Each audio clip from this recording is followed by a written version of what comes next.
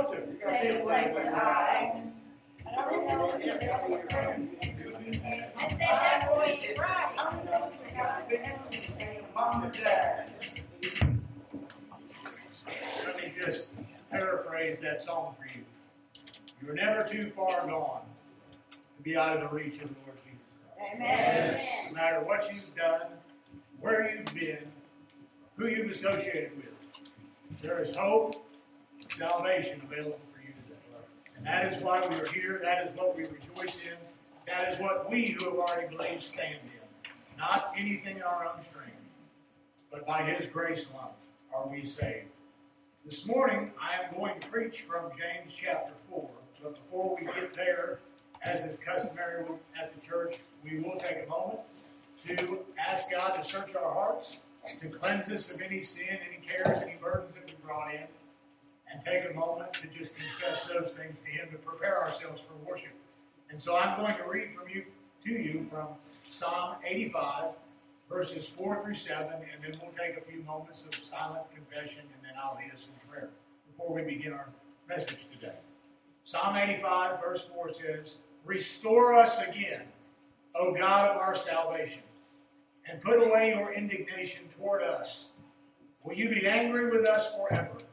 Will you prolong your anger to all generations? Will you not revive us again, that your people may rejoice in you? Show us your steadfast love, O Lord, and grant us your salvation." Let's pray together quietly.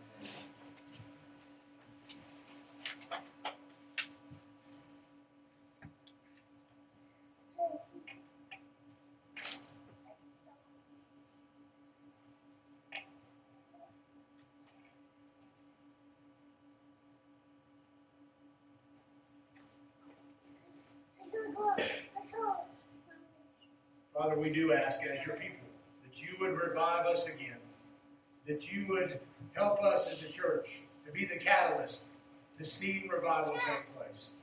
Lord, we gather here today grateful, thankful for your love to us and the salvation provided through your only Son, Jesus Christ. May we make much of Him, not just in this hour, but in our lives. And may we hear from you today as your written word is proclaimed to us. May your Spirit convict, draw, encourage, exhort, whatever is needed. And may you get all the glory from what we do here. In Jesus' name, amen. I would like us today to turn to the book of James. James chapter 4 is where we're going to be. The title of my message this morning is Christian Conflict. Christian conflict. It sounds like an oxymoron, doesn't it? And in fact it is, but it is a reality nonetheless. And the Bible has much to say about it and also offers some solutions to avoid it. And so James chapter 4 is where we're going to read this morning, and I am going to ask if you're able, one last time, to stand with me. We're going to read verses 1 through 3 in honor of God's word, if you can stand. James writes these words to the believers in Jerusalem. What causes quarrels and what causes fights among you? Is it not this, that your passions, your lusts, your desires are at war within you? You desire and do not have, so you murder. You covet and cannot obtain, so you fight and quarrel.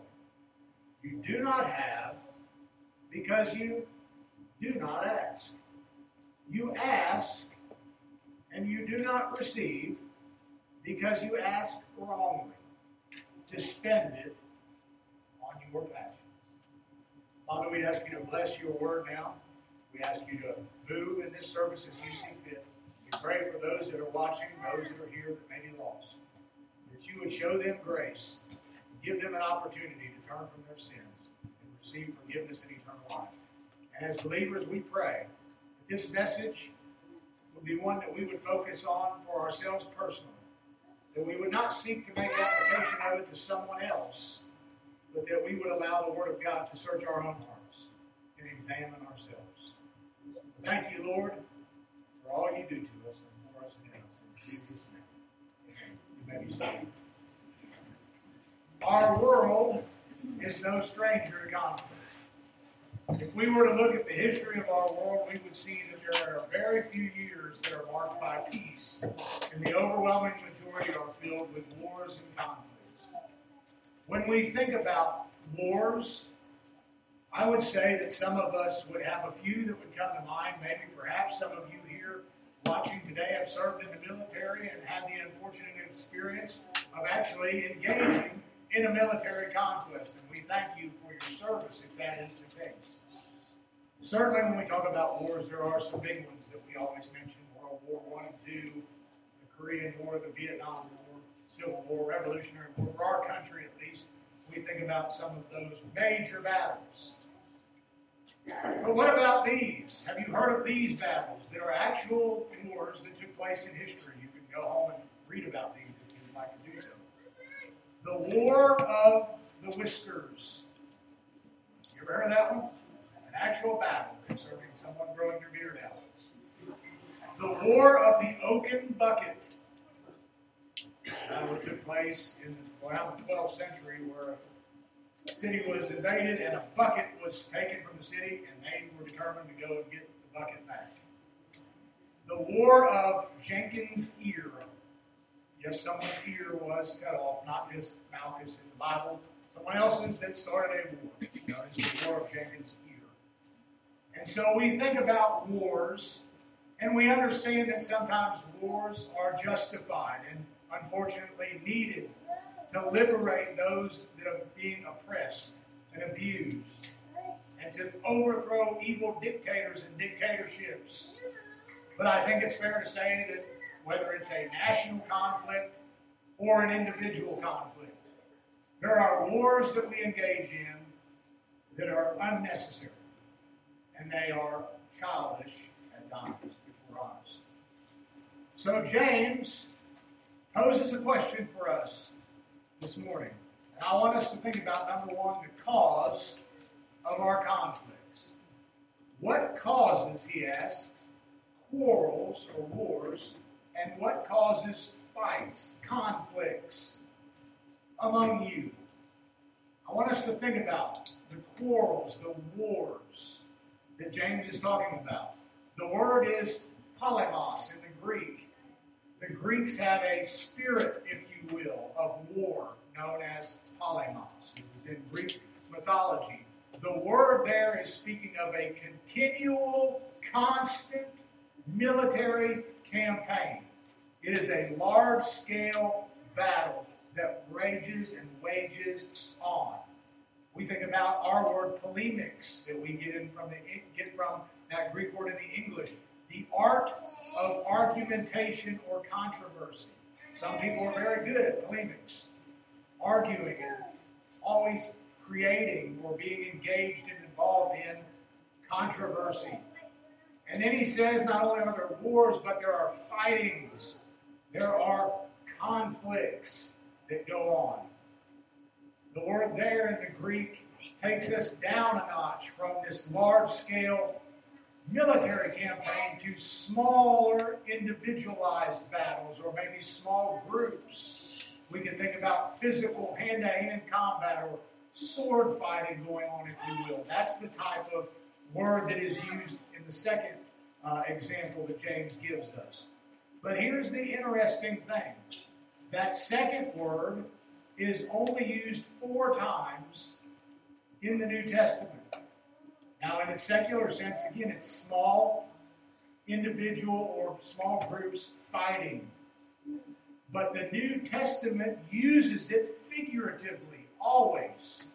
And it never involves an actual fight. It always involves words. Which, if we went back one chapter, and we will in a moment, and looked at James 3, we would see he has quite a bit to say about the power of the tongue, does he not? And the old saying, sticks and stones may break my bones, but words will never hurt me. It could not be farther from the truth. Our words carry life or death in the power of the tongue. Let me give you one example of how this word is used concerning language and not a physical actual fight. Titus 3:9. He says, but avoid foolish controversies, genealogies, dissensions, and quarrels or strivings about the law, for they are unprofitable and worthless. Don't get into a fight, a war of words with someone. It's not worth it. And so he's used the word to describe big, ongoing military campaigns. And then he uses a word to talk about smaller groups fighting or individuals fighting. But now he's going to bring it down to where I want to bring it down to today. The church level. Because look what he says in verse 1. What causes quarrels and what causes fights among who? Among you. What causes full-scale military battles and conflicts or individual hand-to-hand combat, war of words? What causes these conflicts among you in the church? Is he talking about people in the church? Well, hold your place and flip over a page to chapter 3 and look at verse 12. As he begins this discourse, even before this verse, but you see in James 3:12, can a fig tree, my brothers, bear olives, or grapevine produce figs? He's speaking to his brethren. He's speaking to fellow believers. The epistle is written to believers, primarily to instruct them and to offer them help and hope. But the text that we've read today comes on the heels of the ending of chapter 3, and there is a contrast there, and I want us to see that real quick. So James 3, look at beginning at verse 13. Who is wise and understanding among you? By his good conduct, let him show his works in the meekness of wisdom. Or we could say, in humility. He's saying when we are wise, as the Word of God allows us to be wise, it results in works, good conduct, that always show themselves forth in a spirit of humility. There are many people in church that do lots of good things in the wrong spirit. There are many people that do things to be seen of men, not of God. And they, Jesus says, will have their reward. Then he goes on in verse 14 of chapter 3. If you have bitter jealousy and selfish ambition in your hearts, do not boast and be false to the truth. The word jealousy there means to boil over. Think of a pot on the stove that's always boiling. Selfish ambition could be translated a party spirit. You're always trying to get people on your side. You're always trying to draw people to your cause. You've always got a conflict and you want others to join you in it. That is the idea. He says to not have that type of jealousy and ambition in your hearts.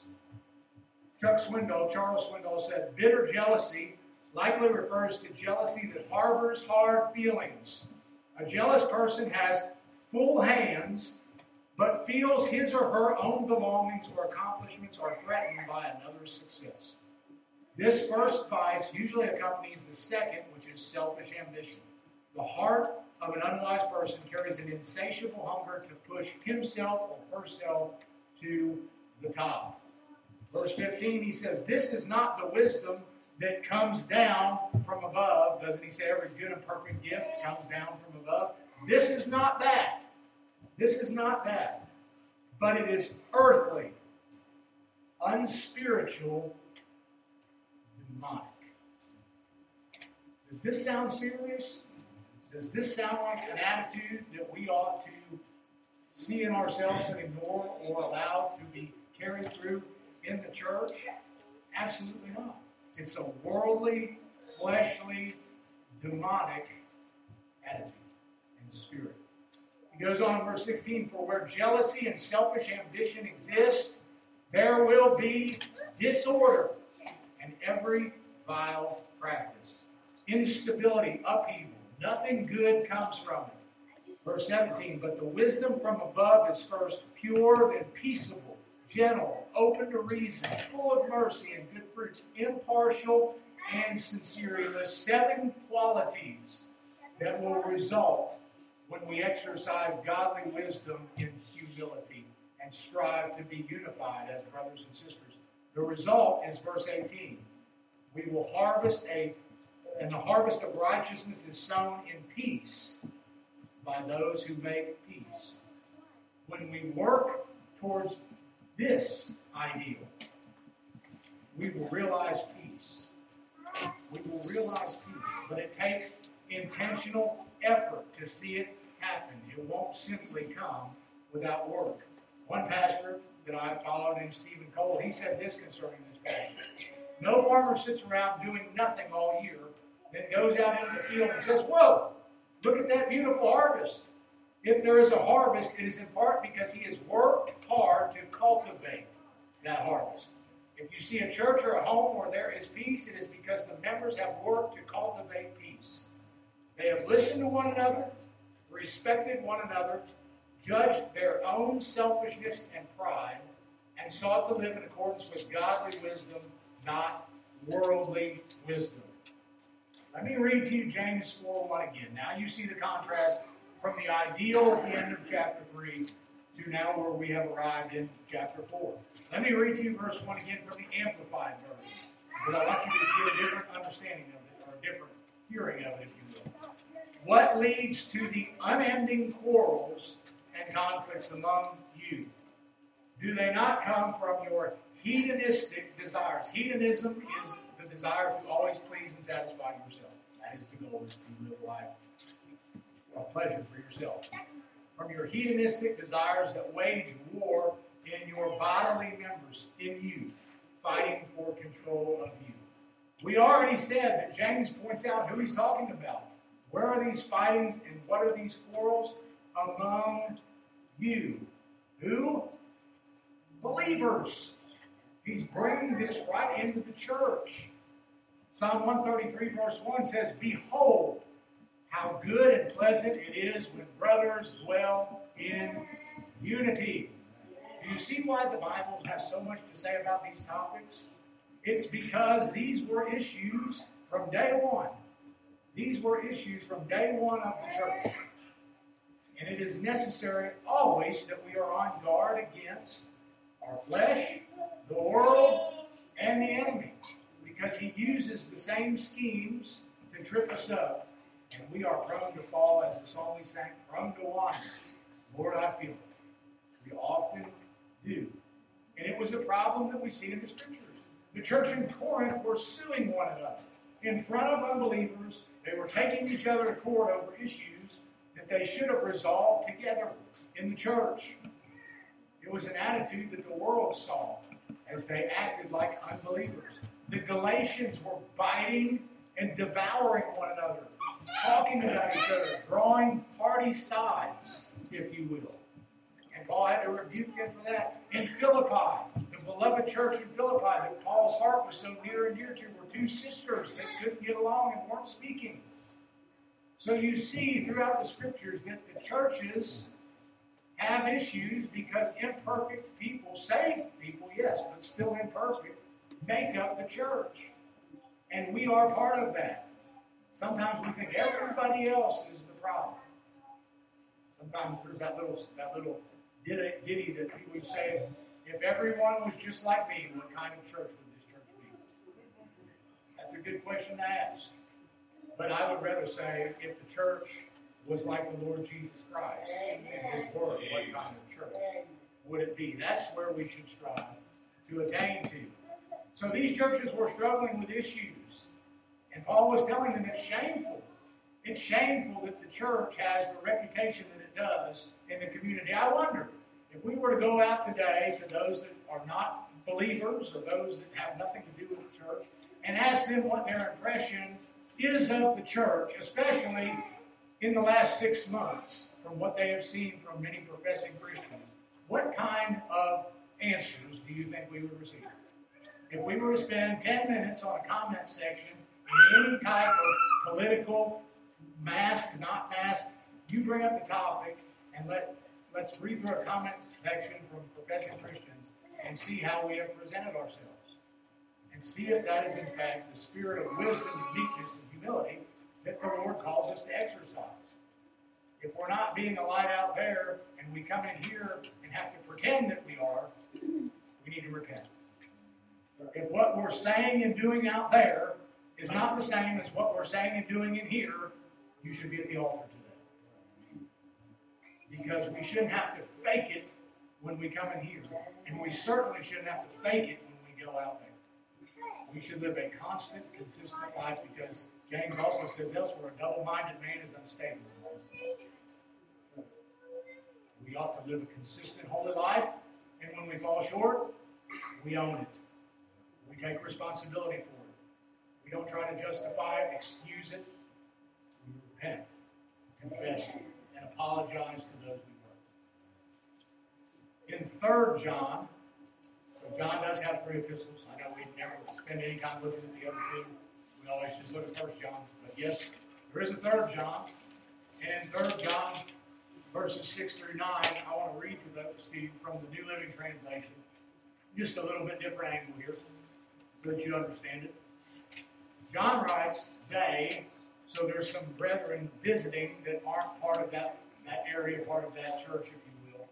They have told the church here, so they went there, and now they've come back where John is, and they have brought a message. They have told the church here of your loving friendship. Please continue providing for such teachers in a manner that pleases God. For they are traveling for the Lord, and they accept nothing from people who are not believers. So we ourselves should support them so that we can be their partners as they teach the truth.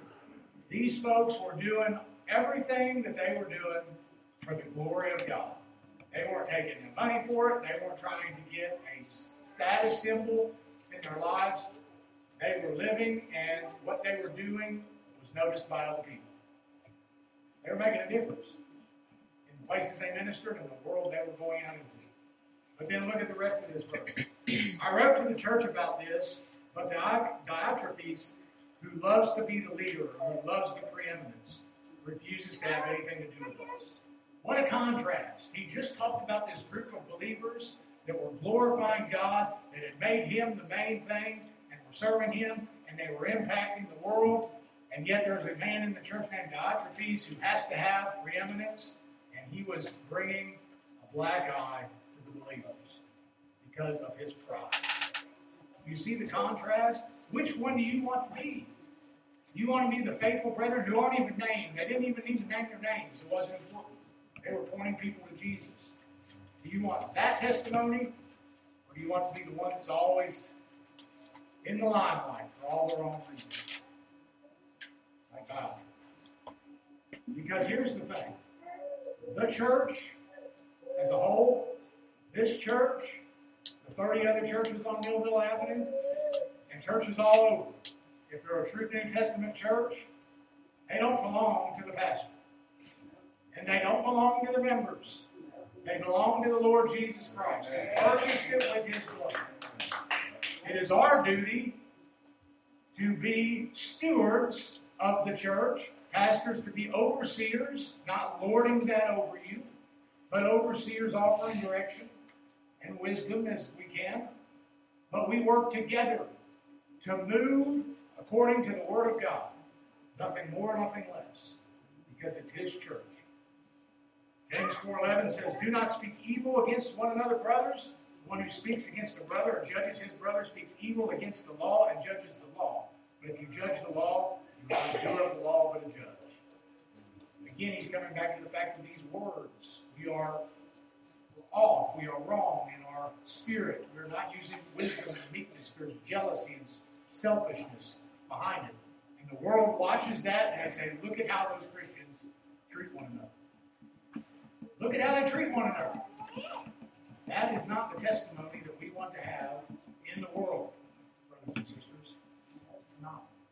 This is the spirit and the testimony that we want to have. As Jesus prayed shortly before His betrayal in John 17, verse 21, He said, I pray that they may all be one. I pray that they may all be one, just as you, Father, are in me and I in you, that they also may be in us. Why? so that the world may believe that you have sent me. You don't think for a moment that the way we act and behave towards one another isn't important to a watching world? You're fooling yourself. They are watching. D.L. Moody used to say, the only Bible that some people ever read is Christians. They're watching you. They're watching me. On Facebook, on Instagram, as you go out to eat, as you talk in the stores. They're watching and they're listening. What kind of testimony are you leaving? Are you furthering the cause of Christ?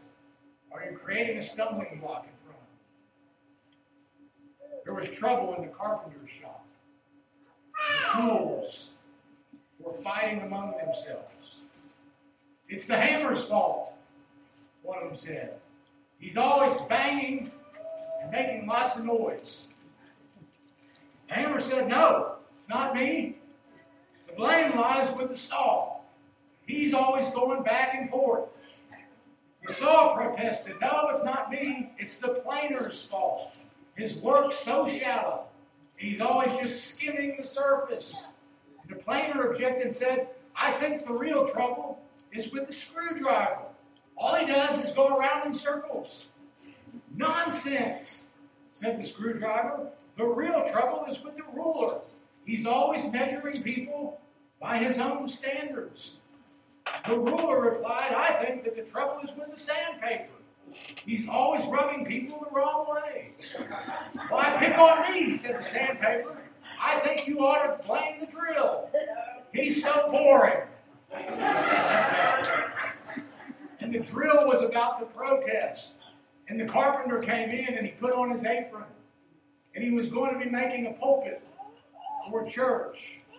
And when he finished his work, he'd used every single one of those tools. And the pulpit that was made was beautiful and used by the church, by the ministers to preach the gospel to thousands of people. But it came to fruition because those tools were used by the master builder together to create something glorious. And my friends, that is what God wants to do with each one of you in His local church. But as long as we are blaming the screwdriver and the hammer and the saw for our problems, we will never unite together to see God build something great in and through us. Because God uses imperfect people because that's all there is. From the pastors to the deacons to everyone else, imperfect people who fail and have flaws. So in meekness and humility, show grace. Romans 12:18 says, if possible, so far as it depends on you, live peaceably with all. Why would we be at war with one another? James tells us what causes quarrels and what causes fights among you. What's the reason? Is it not this, that your passions, your lusts, are at war where? Your members, where are they at war? What does he say? Within you. Within you. Where do these wars and fights come among you? It's your passions at war within you. You've got to understand this. You have to see this morning. If you ever want to experience victory in this area of your life, you have got to understand the source of the problem. We are treating the symptom of the problem constantly, or lashing out at who we think is the problem, just like the tools did. And they weren't introspective about where the real problem was. The wars come because there are lusts at war within you. And the war in your heart will become the war in the church, in your family, in your community, wherever you go. Because you are a walking civil war. And everywhere you go, there's going to be a war. What's causing this in us? These passions, these lusts. The Greek is hedonai, where we get our word hedonism from again. This desire to be pleased, selfish desires, selfish satisfaction. Some of you are old enough to remember Frank Sinatra. He sung about how he lived his life, didn't he? What did he say? I did it my way. I did it my way. Anytime you look at the Bible and find somebody that did it their way, nothing good ever happened.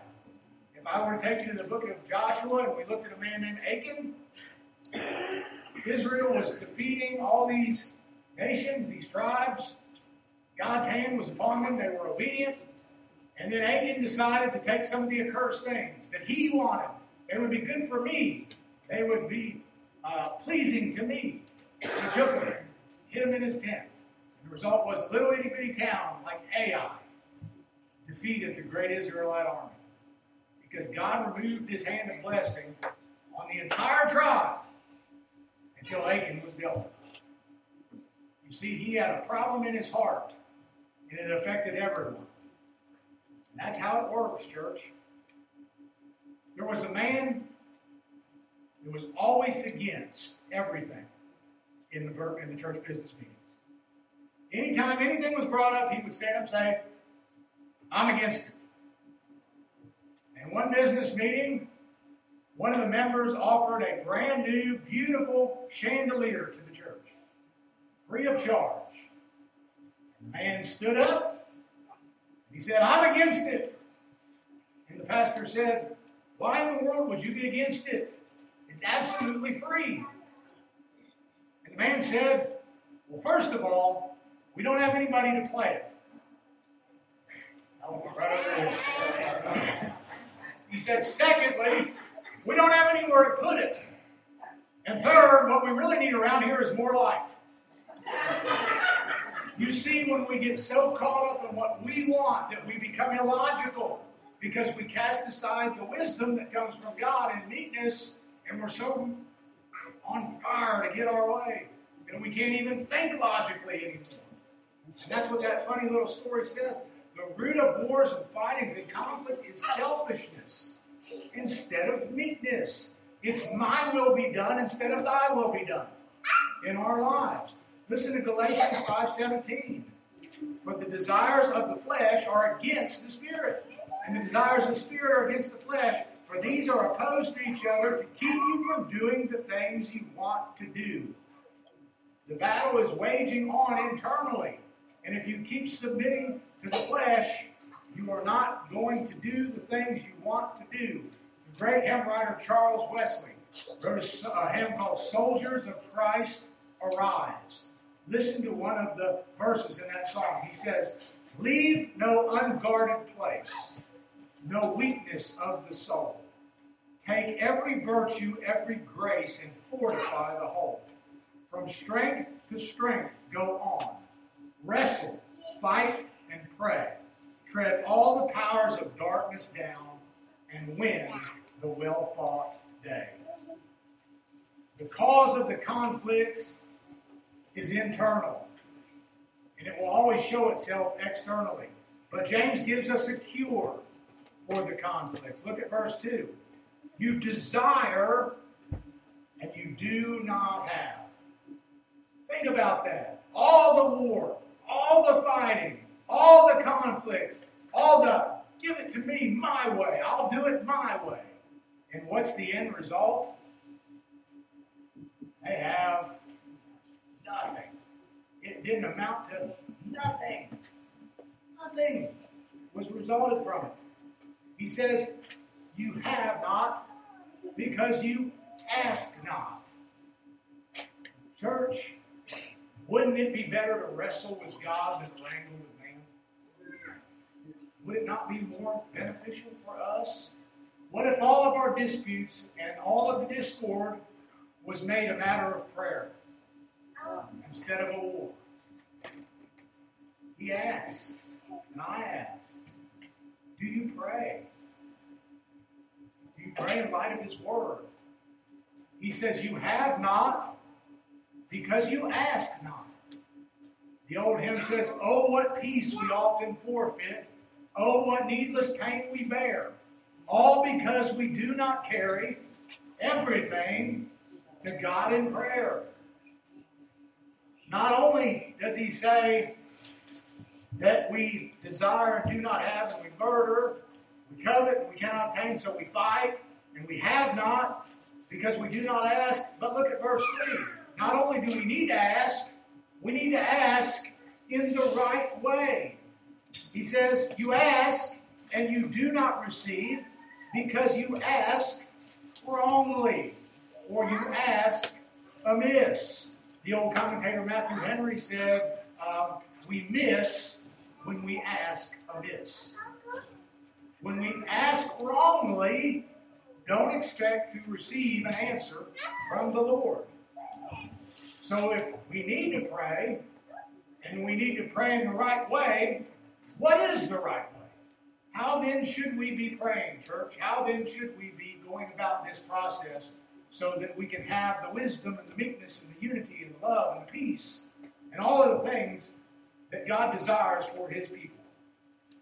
1 John 5:14 says this. Here is the answer to how we should ask.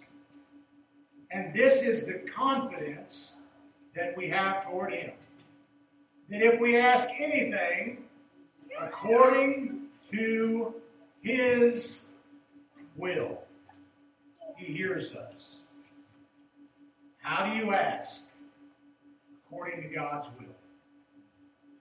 Get to know the Word of God, because the Word of God will always be the will of God.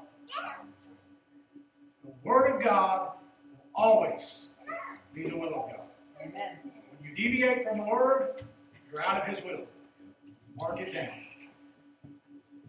Pastor, you don't know how difficult they are. Doesn't matter. Love your enemies as much as possible. Be peaceable with all men. Pastor, it's their fault. Doesn't matter. Forgive, as Christ has forgiven you. We can keep interjecting our will, or we can be in His will and do it His way. Because prayer, friends, is never for the purpose of getting our will done on earth. Prayer is for the purpose of God getting God's will to be done on earth. Matthew 6:10, your kingdom come, your will be done on earth as it is in heaven. A humble and meek desire to see God glorified. That is the spirit that we need to strive to have. All the time. All the time. Not just in here, out there. Not just in here and out there in your home. Not just out in here and out there in your home, in your church, in your workplace, in your school. It's a life that we strive for. And then he says in verse 3, we need to pray for the right reasons. So we need to pray right, and for the right reasons. What's the right reason? You ask and do not receive because you ask wrongly. What is wrong? To spend it on your passions, your desires. There was a rich member of Parliament who lived quite a long time ago named John Ward.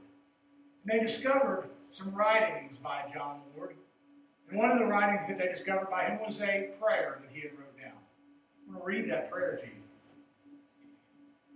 John Ward, a rich member of Parliament, as I said, wrote this. O Lord, thou knowest that I have many estates in the city of London. And likewise I have lately purchased an estate in the county of Essex. I beseech thee, Lord, to preserve the two counties of Middlesex and Essex from fire and from earthquake. And as I have a mortgage in Hertfordshire, I beseech thee, Lord, to have an eye of compassion on that county also. As for the rest of the counties, Lord, deal with them as thou art pleased.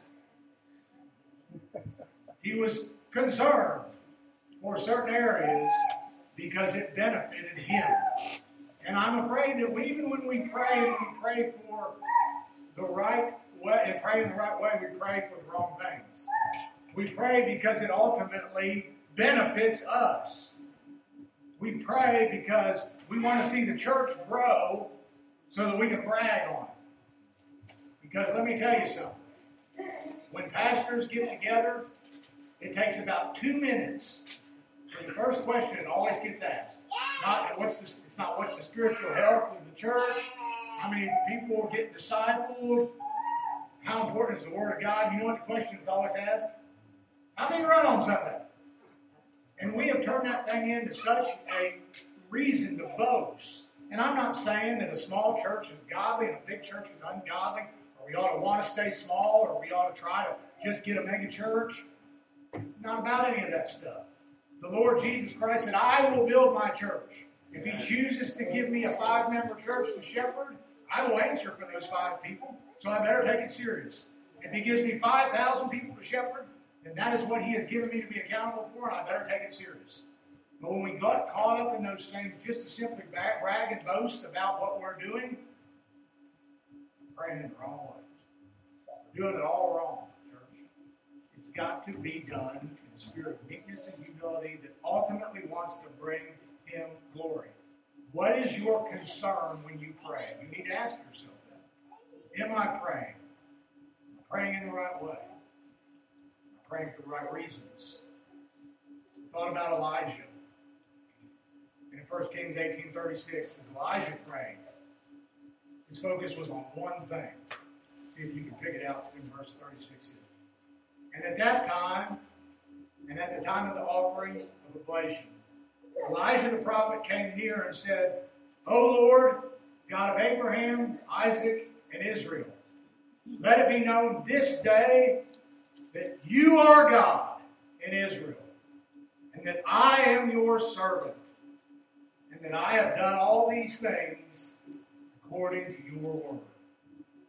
All Elijah was worried about was that people knew his God, saw him as nothing but a servant who had kept faithfully God's word. He was in God's will by doing so. That's how we pray. That's how we ask rightly. That's the right attitude that we are to have when we pray. Not my will, but thine be done. Can you pray that this morning? Between you and God, you don't need to answer that to me or anybody else. But as you look at your life, in your home, at your job, with your friends, and in this church, can you honestly say that everything you're doing is thy will be done rather than my will be done? If not, there's a place in your heart that needs to be changed. You'll never be, listen to me, now I want to speak to you for a moment if you're an unbeliever. You will never have peace with God until you repent of your sins and turn to Jesus Christ. There is no way that a holy God will ever have fellowship with an unregenerate fallen man or woman or boy or girl, which is what every single one of us were and are apart from Christ. And so if you're here today and you say, the world is a mess, my life is a mess, I see the sin in my life, I see that I'm always going to the wrong things, doing the wrong things, saying the wrong things, and I'm tired of it. I'm tired of living that way. There's got to be something better. I hear about this Jesus. I do see a difference in the lives of Christians, and I want what they have. If you want it, my friend, it's available. The offer of salvation is available to you this morning. You receive it by faith. And just like we sang, and I believe we'll sing here in a moment, you come just as I am. God knows your sins. He asks that you repent of those sins, turn from those sins to Him. But He won't keep you away because of those sins. The only thing that will keep you away is your unbelief. You can turn to Him in faith today. You can be saved and have peace, true peace with God. And then you can become part of a local church. I'd love it to be here, but if not, we pray that you get plugged into a local church and serve the Lord Jesus Christ. Because at the end of the day, we can't love one another. We can't love our neighbors if we are not praying or if we're praying for our own desires. If we never put ourselves aside and think of them, we can't truly love them. Excuse me, the way that Jesus wants us to. You can never have unity in the church when we're striving in selfish ambition. But when we think highly of others over ourselves, what great things God can do. And what great things I believe He's going to do. So I'm going to ask the praise team to come and get ready. they give this invitation. I want you to think about one thing. The main thing is Jesus and your relationship with Him. But I want you to think about our world and our country. And we see everything going on. We're so tired of it, if we're honest, aren't we? Aren't you tired of it? Aren't you tired of fighting and the bickering and the quarreling? There's got to be something better. And there is. That's what I preached to you this morning. The question is, will you live, strive to live the life that's available? Only you can answer that. So let's pray. We'll stand and sing as the invitation is given. And if you need to come, pray that you will. Father, we thank you for your word. We thank you for the truth. That the problem lies within our own hearts. And Lord, you can change that. You can wash that away. Make us new, make us clean. If we'll simply come in faith and surrender to you. It's my prayer today that all of us would consider where we are at in our walk and what we need to do to bring peace and unity to our churches, our homes, and our world. And help us, Lord, to do that today. In Jesus' name. As we stand and as we sing, you need to come.